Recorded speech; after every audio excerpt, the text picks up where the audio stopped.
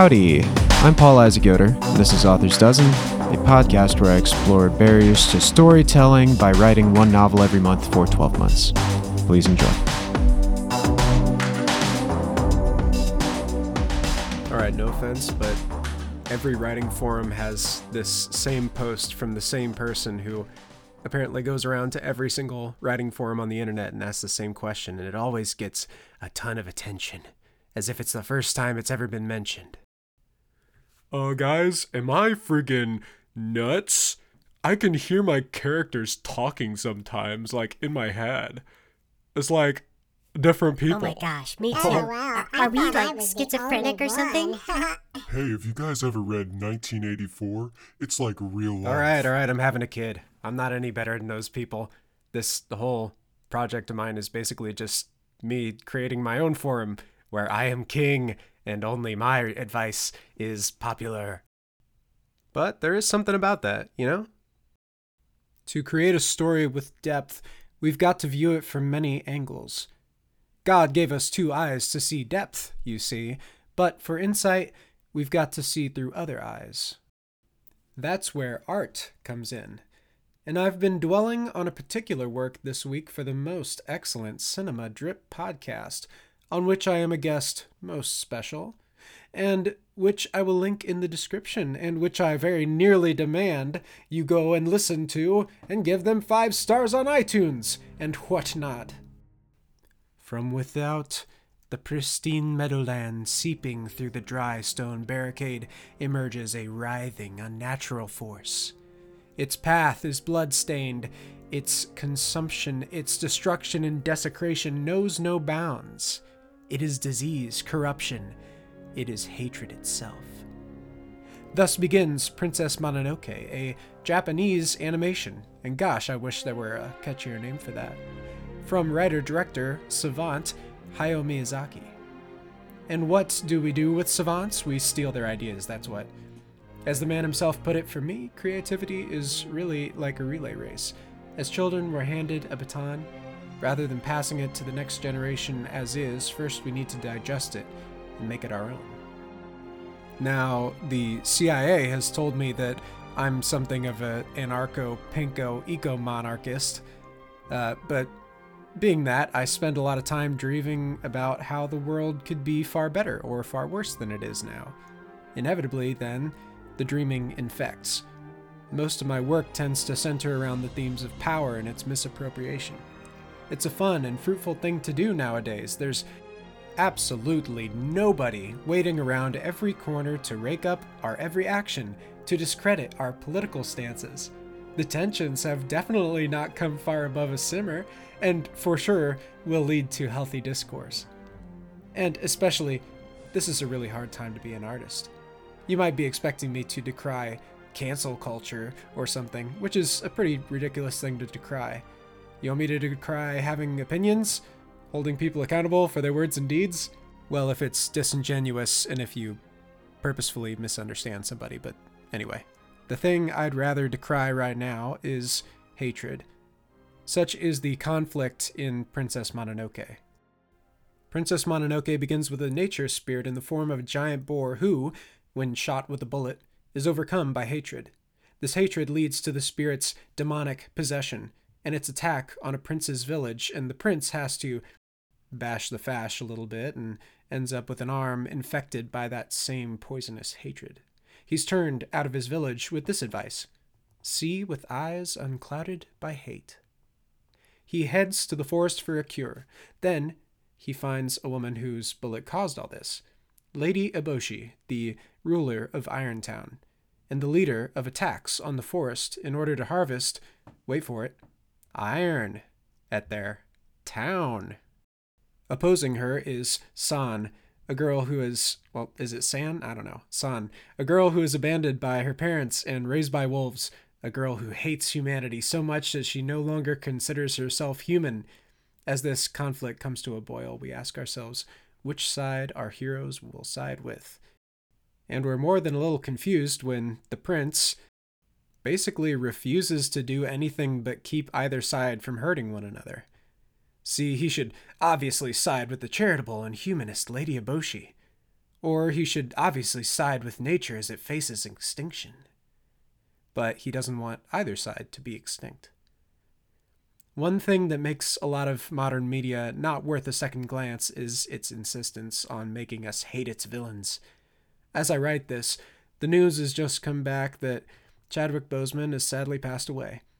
One of the things that made his appearance as Black Panther so memorable was that his antagonist, Killmonger, had motives sympathetic in the extreme, even more sympathetic in the beginning of the movie than Black Panther himself. We may recognize that Killmonger was wrong, but we don't hate him, not fully. In the film, we also realize that Black Panther is wrong and needs reforming. Because that's human. That's compelling. We see through both those characters' eyes, and therefore we see more of the picture than we might have otherwise. What I'm getting at is this. Because you are human, you have opinions and prejudices. Because you are human, your eyes are sometimes clouded by hate. And is hate wrong in every circumstance? No, it's right to hate injustice, right to hate wrong. However, as a human and as an artist, you must never, never hate a character. I say this not because it is somehow immoral to hate a human being, though it is, in my view, but because writing becomes impossible when one can't view the world through the eyes of one's characters, or even through the eyes of the human beings around you. The impossibility arises when you take a character you inordinately hate and try to make them do stuff. Had you forgotten? It's you who moves your characters around. It's you who puts words into their mouths and guides their steps. They will never be real people if they are monsters. You will never act in ways that make sense if you make them into caricatures. They'll twirl their mustaches, they'll die horribly, and we'll all be bored out of our wits. However, the same goes for inordinate love. Inordinate love is just hate by another name. Anyone who gets in the way of your most beloved character will become hateful to you. The character who's loved above all others will become unrealistic. This is sometimes and somewhat problematically being called the Mary Sue problem, the problem of a character who is so unrealistically competent or perfect as to become absurd and unrelatable. I have never actually liked the politics of the original Star Wars series. There is literally no redeeming qualities from the Empire and First Order. They just want to be evil and have unlimited power. Children, and sometimes adults, really enjoy having an enemy that they can gun down and have it be a moral enterprise. However, when shown Princess Mononoke and its gray morality, children accepted it as an accurate portrait of reality, much more than even Miyazaki expected. When asked about good and evil in the film, Miyazaki commented on his characters. On their own, they're perfectly okay people, but in an organization, they become cruel. Isn't that true of you and me? Isn't that true of your political opponents? Don't they see themselves as accomplishing some broader good than mere self-enrichment? Don't they see their own moral compromises as necessary evils towards some good? Don't you recognize that they're playing the same game as you do, the game of self-righteousness in your own beliefs, and demonization of everyone who calls out your self-deception? In order to inordinately love ourselves, we end up hating others. So, how can we see human beings as they truly are, complex, conflicted, and convinced that they're doing their best given the circumstances? Or perhaps as resigned to evil, or perhaps as self-righteous from fear, or embracing the role of the demonized? What is the ideal future in this person's mind, and what are they willing to do to get there? If you have not found humanity in a human being, keep digging. It's there. Usually. You don't know my heart, you see. I don't know my own heart. One who could fully know a person could fully judge them. They could fully know when that person has ceased to have humanity in the human, and has descended so far into evil that it's no longer they who live, but the evil who lives within. I must admit that I am afraid.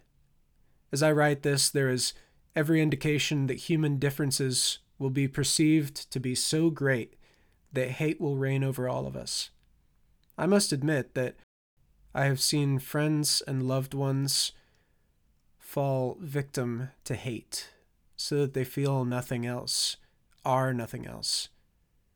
I know that I'm nobody and that what I say will sway probably nobody, but just hear me as I whimper in the dark of powerlessness. I am afraid. And what's more, I'm afraid that my fear can turn to hate. If this happens to my nation, my culture, it will not be the first or the last to tear itself apart over what could have been reconciled. But it need not be so in your art. You need not make your story one of the irrational and inhuman. You need not eliminate pathos in your drama by painting your enemies in the most monstrous light. Is there such a thing as a fully malevolent force? Yes. Hate. And the love of things that makes us hate everything else. Now, if you've taken the time to see Princess Mononoke, and I highly suggest you do, you may have noticed some inspiration that went from that to the Author's Dozen podcast. You have a cool person riding wolves. You have literal demons of hate that live inside people. Giant machines and how they overtake and smother Mother Nature. You have nature being sometimes a malevolent and like hardcore fighting back force. That's right.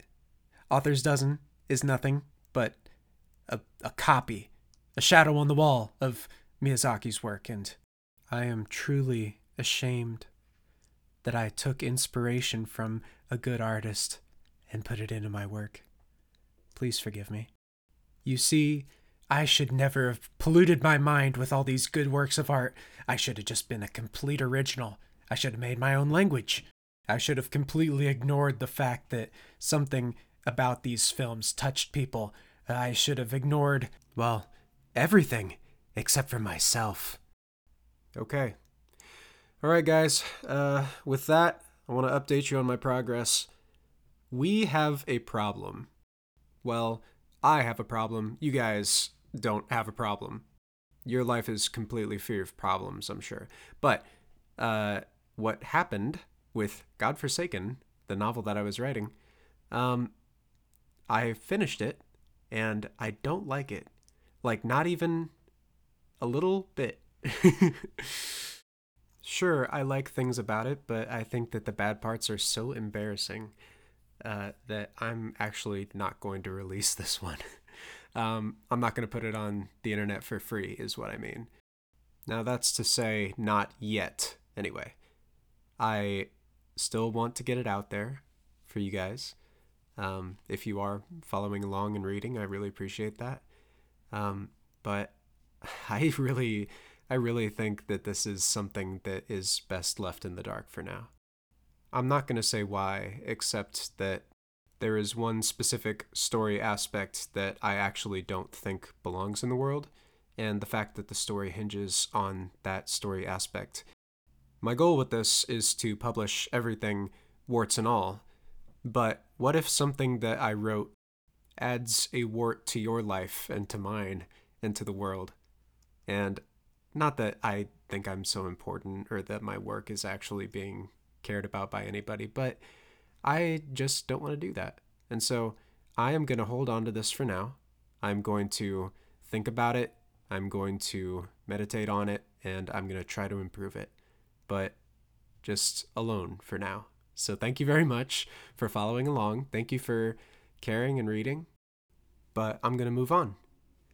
And hopefully I'll come back and release this like I did Run Prometheus, and hopefully it'll be as well received as that surprisingly ended up being. Tune in next week. I'm going to talk about how to put what we learned today into action, and I'm going to do it with a project about a sailing ship, about pirates, about exploration and adventure and oppression, a project that I currently and tentatively call the HMS Terminus. And again, as if you needed a reminder, check out my episode of Cinema Drip if you like. Please subscribe, share, and rate Author's Dozen anywhere you can.